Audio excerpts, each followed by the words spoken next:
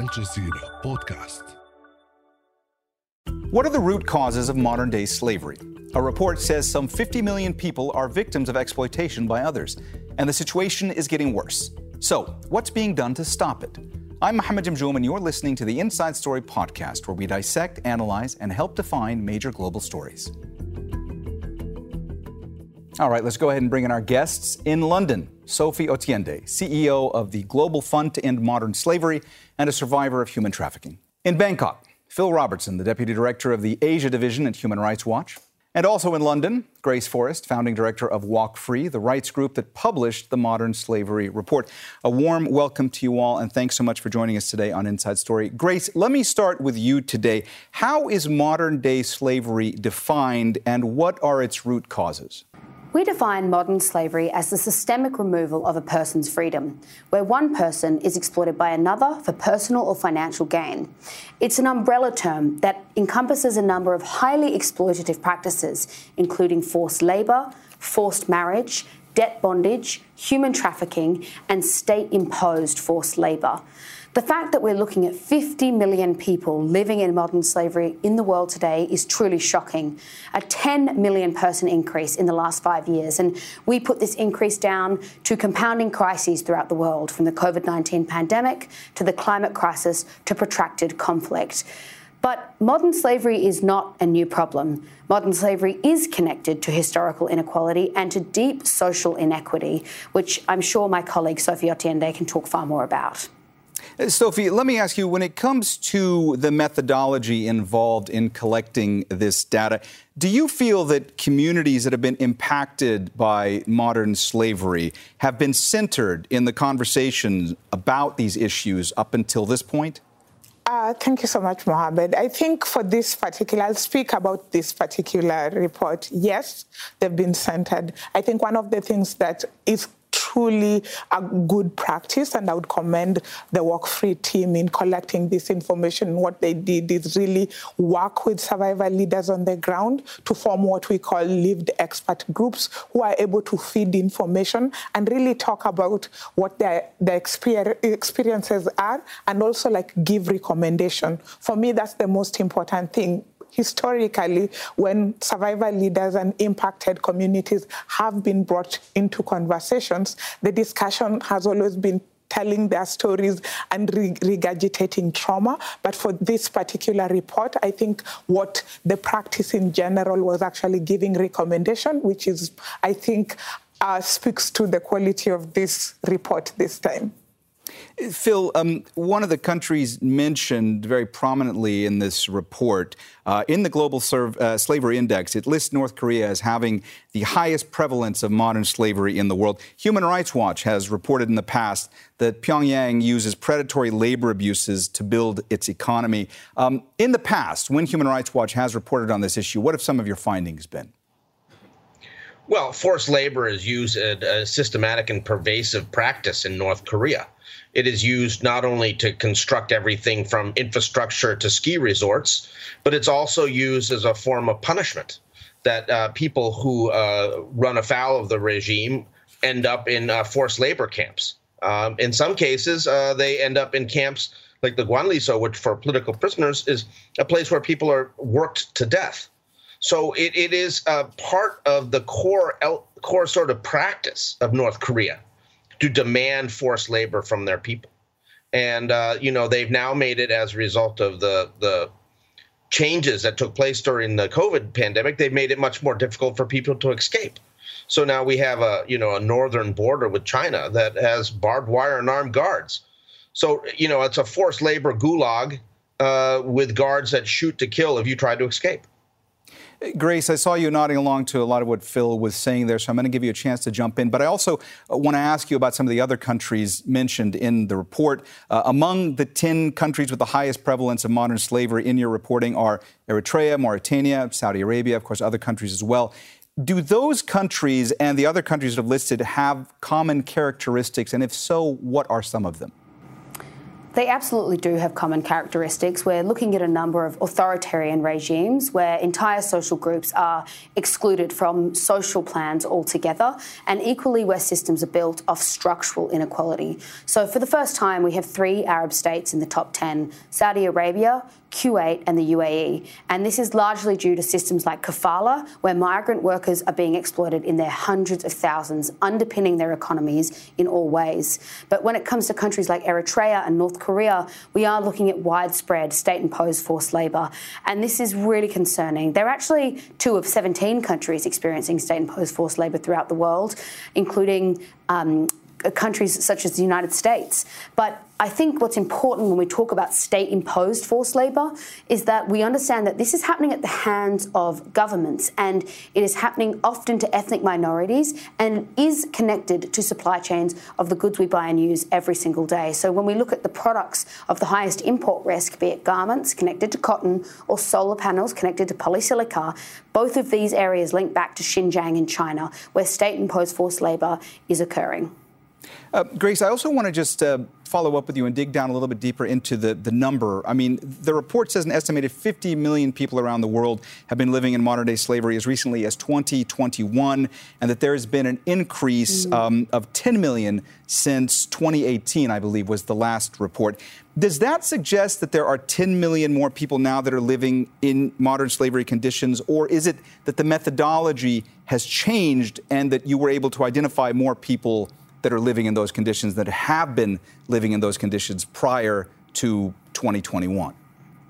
Yes, so the answer is both. The methodology has become stronger, and this is without a doubt the most rigorous report we've ever put out.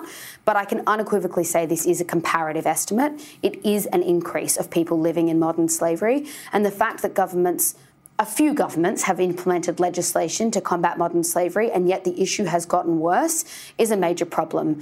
The fact is we're looking at increasing vulnerability and diminishing political will. And for many countries in the G20, it's important to note that they do not have adequate legislation to prevent modern slavery or to respond to protect survivors. Criminal justice systems in some of these countries re-traumatise and re-traffic people in modern slavery. And I think something that is really important to note about these new findings of 50 million people is that over 50% of that figure are people experiencing modern slavery in G20 countries. And on top of this, G20 countries have $500 billion import risk. Sophie, I saw you nodding along to what Grace was saying there. Did you want to jump in? Yeah, I definitely. I just wanted to agree with Grace in terms of the numbers and the increase. So when you think about all the issues that we've gone through the past 3-4 years, if you're talking about COVID-19, you're talking about the humanitarian crisis that is going around the world. This has led to, of course, increased vulnerability, and essentially that number is reflected in the increase that we are seeing. And as you're saying, there are all these multiple crises going on, and this is just one of them. And we need to think about how we deal with this thing together as a solution to addressing, pressing issues that are affecting humanity, rather than siloed where everyone is working on a very specific issue, which is sort of what happens when we're talking about climate change. We're just talking about climate change. When we're talking about war in Ukraine, we're only talking about war in Ukraine. But when you think about it, all these issues are affecting the same groups of people. Therefore, we really need to start coming together and actually thinking about how we come up with solutions that address these things together, because we have fewer and fewer resources to actually do that. Sophie, I've heard you say in the past that the numbers don't capture the individual stories enough of the people impacted by modern slavery. I mean, when you're talking about 50 million people, that number is staggering. That number is horrific. But I'm curious, from your point of view, how difficult is it for people to really understand the conditions that so many people in the world are living in, people that aren't confronted with this reality day by day? How difficult is it to reach them when it comes to making them understand how many vulnerable populations there are out there in the world? I think, again, we go back to when I say this is, the numbers basically just say, okay, numbers are really important because it's really hard for people to understand something if you don't say how big the issue is. So I definitely think numbers help in compartmentalizing that issue. But yes, when you think about when you think about modern slavery, it's the story of a young girl who is stuck in a house somewhere in Ethiopia or somewhere in Nairobi, who's being abused by their relative. It's a migrant worker in a farm. So it's multiple forms of abuse happening to a person, and sometimes it's the same person facing different forms of abuses. I think sometimes when we talk about it, and especially when we look at numbers, people assume that, this person is just going through this one abuse. The reality is that you'll find that the same girl that is trafficked for domestic work will be sexually abused in the house. That same person will be the same person that, does not have documents to identify them. So when you think about vulnerabilities, just thinking that this is something that basically affects a very specific group of people. I think Grace in the report says that, this, whatever is happening by design, and we really need to question how we've structured our system as humanity, so that there are specific groups of people that tend to be experiencing the same thing. So it's the same groups that are being affected by all these different issues. So the inequality is by design, it's not by mistake. Phil, I realize this is a bit of a broad question, but when it comes to the Asian countries that are tackling these issues, by and large, how have they done? How are they doing? And are governments in Asia doing more to combat impunity when it comes to abuses against laborers? Well, I think one of the big problems are the hidden dimensions of forced labor amongst migrant workers in the region, and also amongst migrant workers who are leaving the region, going to places like the Middle East. What we see is there is not any sort of system of effective regulation or laws that empower migrants to basically represent themselves, to organize unions, to be able to protect themselves. Instead, we see systems that are all about control, about giving power to employers over migrant workers, and then failing to intervene when we see, for instance, abuses against migrant domestic workers, including beatings and sexual abuse and non-payment of wages. When we see, persons in debt bondage in places like Malaysia, entire factories from people from South Asia who can't return home and can't get paid what they were promised. Or, the sorts of forced labor on fishing boats, which has been entirely a hidden problem. That is one of the big issues. I mean, I think it is very important that we found, for instance, systematic forced labor in places like Xinjiang, what is being done to the Uyghurs and the Turkic minorities by the state in China, and what has been done in North Korea, as we already mentioned. But, there's a whole dimension of migration that is simply not being addressed by the government. So few of them protect migrant workers. So few of them have ratified the Convention on Migrant Workers or the relevant ILO conventions. And so few of them have put in any sort of systematic regulation or laws to protect migrant workers and do the kind of work that is needed to help migrant workers when they go overseas. And Phil, when we've spoken in the past, we've often spoken about these migration issues, especially when it comes to refugees. Let's take, for example, a topic you and I have spoken about many times before, which is refugees fleeing Myanmar, fleeing what's gone on in Myanmar, yes, particularly the Rohingya. I want to ask you, just how vulnerable are these populations? The fact that they are fleeing war, the fact that they are refugees, how easy is it for them to be drawn into these circumstances, whether it be forced labor or whether it just be more in general modern slavery conditions? Well, unfortunately, it's rather easy. I mean, and what we see, for instance, in the very large number of Rohingya in Saudi Arabia and also in Malaysia is that these people don't have documents. They don't have protections. They are operating on the margins of society. They're very easy to exploit. They're easy to force into labor. You have issues of child marriage. You have issues of forced marriage. It goes on, and it's connected to the vulnerability of the Rohingya as stateless persons, and also people coming, fleeing acts of genocide and crimes against humanity in Myanmar. So there's there's no country that wants to protect them because Myanmar doesn't view them as being from Myanmar. Sophie, I saw you nodding along to a lot of what Phil was saying there. I want to ask you first about when he was talking about forced marriage, how big of an issue is this? How big of a component is this when it comes to modern slavery, and how many people are we talking about?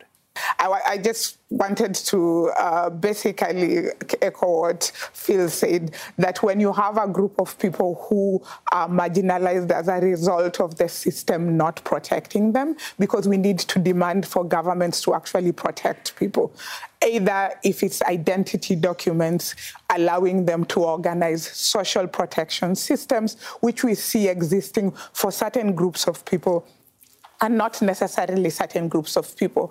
I think the thing about forced marriage that I thought was interesting was also the fact that when we talk about forced marriage, most people think that forced marriage predominantly exists in certain countries. We see in this report that was not the case, that the numbers are not just in one part of the globe that we think, that the numbers are spread rather than what we've predominantly thought. Grace, so let me go ahead and ask you then, when it comes to the issue of forced marriage, what kind of numbers are we talking about? How big of a component is this in the reporting that you all have done? It's a very big component. We're talking about 22 million people. And I think it's very dangerous for people to ever think of forced marriage as separate to other forms of modern slavery. When someone is forced into a situation of labour, that time could be for 5 days, 2 weeks, 5 months, or a number of years. But a sentence to a forced marriage is a life sentence. It's often happening to minors and people who are being commodified. And I think what's essential in understanding the increase in forced marriage throughout the world in the last 5 years is that it's happening on the backdrop of women's rights being rolled back globally. From the United States to Afghanistan, we are seeing major issues on women's rights not being documented, not being seen as critical to sustainable development. And to further that, in times of crisis, often the first thing to be taken off the table is the rights of women and girls. We saw this in the COVID-19 pandemic when Somalia looked to re-legalise child marriage for children as young as 8 years old as a direct result of the economic volatility felt by the pandemic. If you come down to my region of the world, in Indonesia, there was a 50% increase in applications for child marriages as opposed to in 2012. This is not a coincidence. As Sophie so importantly said, modern slavery is not an issue that happens in isolation. It is a deeply gendered issue. It is an issue of racial injustice. It is an issue of not valuing migrant workers who are an essential part of our economies. And migrant workers who sometimes travel the seas for work also end up in forced marriages. And as Sophie said, forced marriages are being experienced in every region of the world, cutting across ethnic, cultural and religious lines. We've seen forced marriage cases in Australia, certainly many forced marriage cases in the United States, and it's obviously no surprise to people where forced marriages occur in times of conflict and crisis as a result of economic volatility. Too easily is it blamed on cultural custom or that's how things are done here. Ask the women in that society and they'll often tell you something different. But I think it's important that we piece together the rights of women and girls in the times of crisis and understand that unless their rights are embedded in law and valued by cultural custom, they are not a given.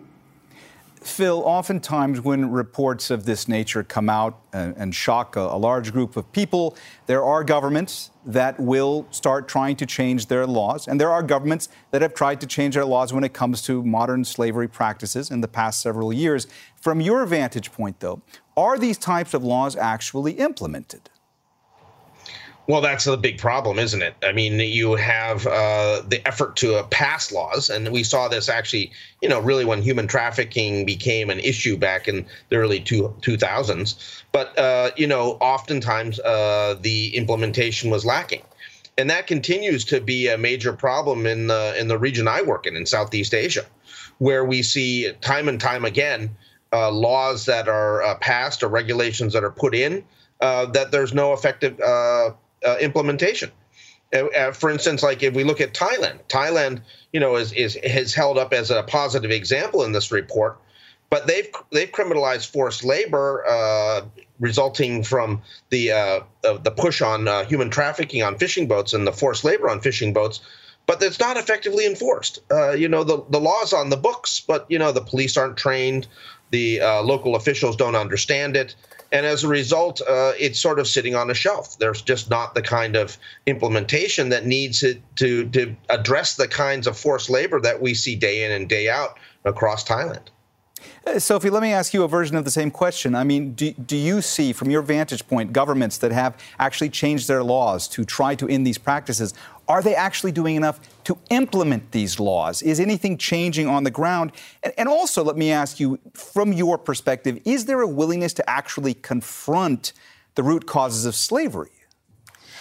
Again, we go back to, I would agree with Phil completely that when this issue came up, one of the things that happened is people quickly rushed to set up new laws. And again, if you think about this issue as an intersectional issue, as an issue that affects women and girls, as an issue that affects migrant workers, if we don't bring all those policies together, we can't have increased freedom for those people. So even if we have, while I absolutely advocate for strong measures when it comes to, policy around modern slavery, but the truth is it's not effective on the ground if that policy is not tied with, the policy around, women and girls. It's not tied around policies around education. It's not tied around policies around access to, let's say, land. It's really hard for this issue to be dealt with in a siloed way. So that means that at implementation level, whatever someone is experiencing is very different because it's not practical sometimes to separate it. That said, I think one of the things that is really important about this report is it's also given like a framework that activists and people who are working on the ground can start using to hold governments accountable for some of the things that can be put down in place practically. We need to start somewhere. And I think that's one, by finding the language around this.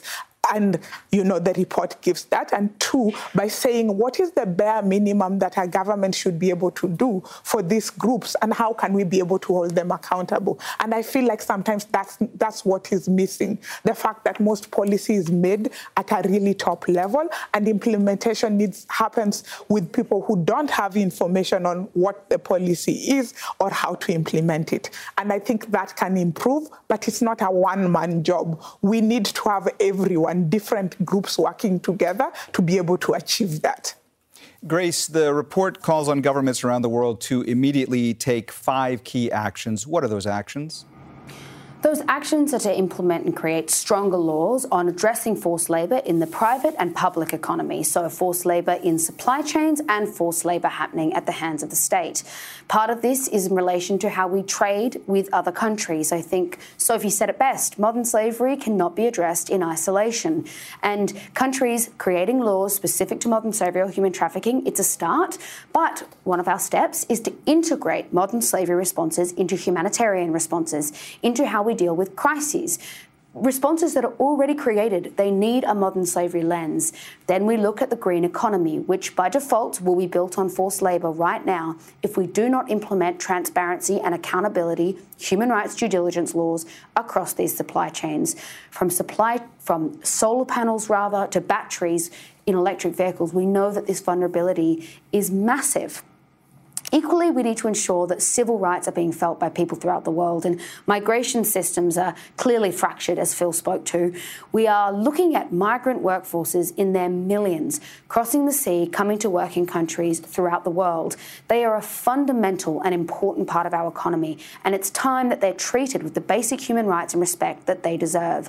Tied visa systems from Australia to Singapore to Saudi Arabia are deeply problematic for creating cycles of exploitation. Lastly, we need to address laws that actually create further vulnerability to modern slavery, such as addressing legal marriage age. Lifting the legal marriage age to 18 is a really simple step that countries can take. Lastly, when engaging with repressive regimes, which of course many governments do throughout the world through trade, we need to centre these conversations on human rights and transparency, especially when it comes to state-imposed forced labour. All right. Well, we have run out of time, so we're going to have to leave the conversation there today. Thanks so much to all of our guests, Sophie Otiende, Phil Robertson, and Grace Forrest. This episode was produced by Mohammed Al-Aishi, Katia Lopez-Hodoyan, Abla Kla, Riwa El-Nimer, and Jimmy Gerahun. Studio sound was by Philip Morrison. The program was edited by Leroy Messina, Lynn Nguyen, and Joe DeFrias. Be sure to subscribe to the Inside Story podcast to catch every episode. Thank you for listening. Tune in on Friday for our next episode.